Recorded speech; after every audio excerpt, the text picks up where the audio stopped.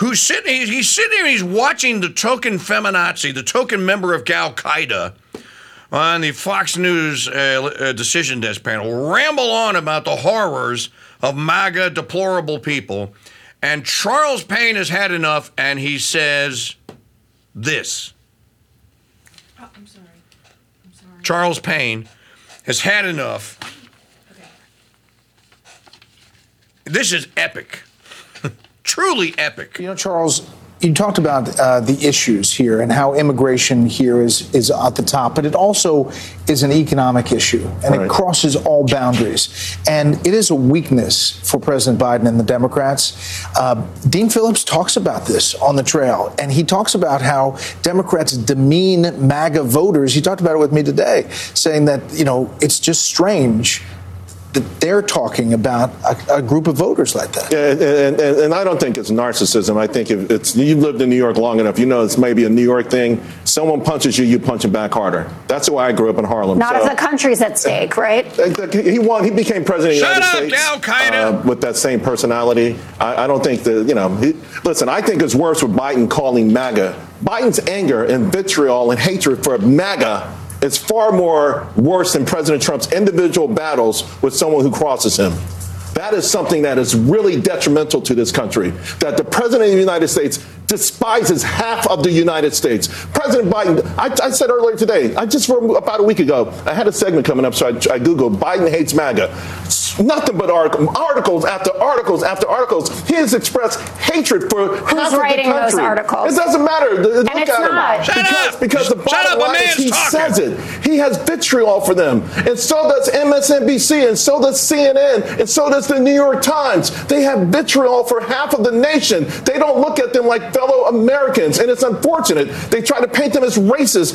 All the things that they do to their fellow Americans who simply want a safe home, a safe community, for their children to have prosperity. They want the same thing, but they demean them all the time. That's why I think Phillips was so intriguing, because he went to a rally to find out for himself. And guess what? Golly, these are some pretty cool people. They're just like us. Exactly what Jamie Dimon said this week. Yeah, I don't want the rest of it because there's women cackling. I don't want to hear any cackle fest. During the middle of it, I wanted someone to say, "Shut up! A man is talking. Man, woman, shut up. Have some respect." That sums it up. That sums it up. Right there. The Biden regime hates us. But you already knew that. Here's the question. Does Biden ever, does he ever, you know, there's this term, it's a cardinal virtue, it's called justice. Is there going to be justice for what the regime leader has done? For what the uniparty, through the regime leader, has done?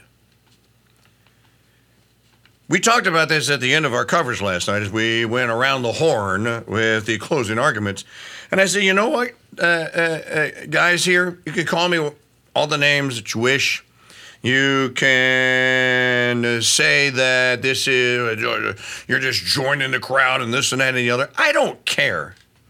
At the end of the day, everyone doesn't want to lose all the time. People don't want to be martyrs every day. People don't want to go around, yeah, I lost it, but you know what? I'm the bigger guy. So what?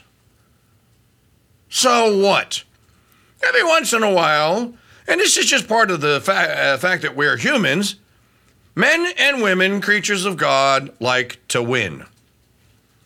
Now, I know this is a surprise to some of you because there are some of you people out there to listen to this show, or you claim to listen to it. But it seems to me like you want to lose all the time. Boring. Every once in a while, people like to win.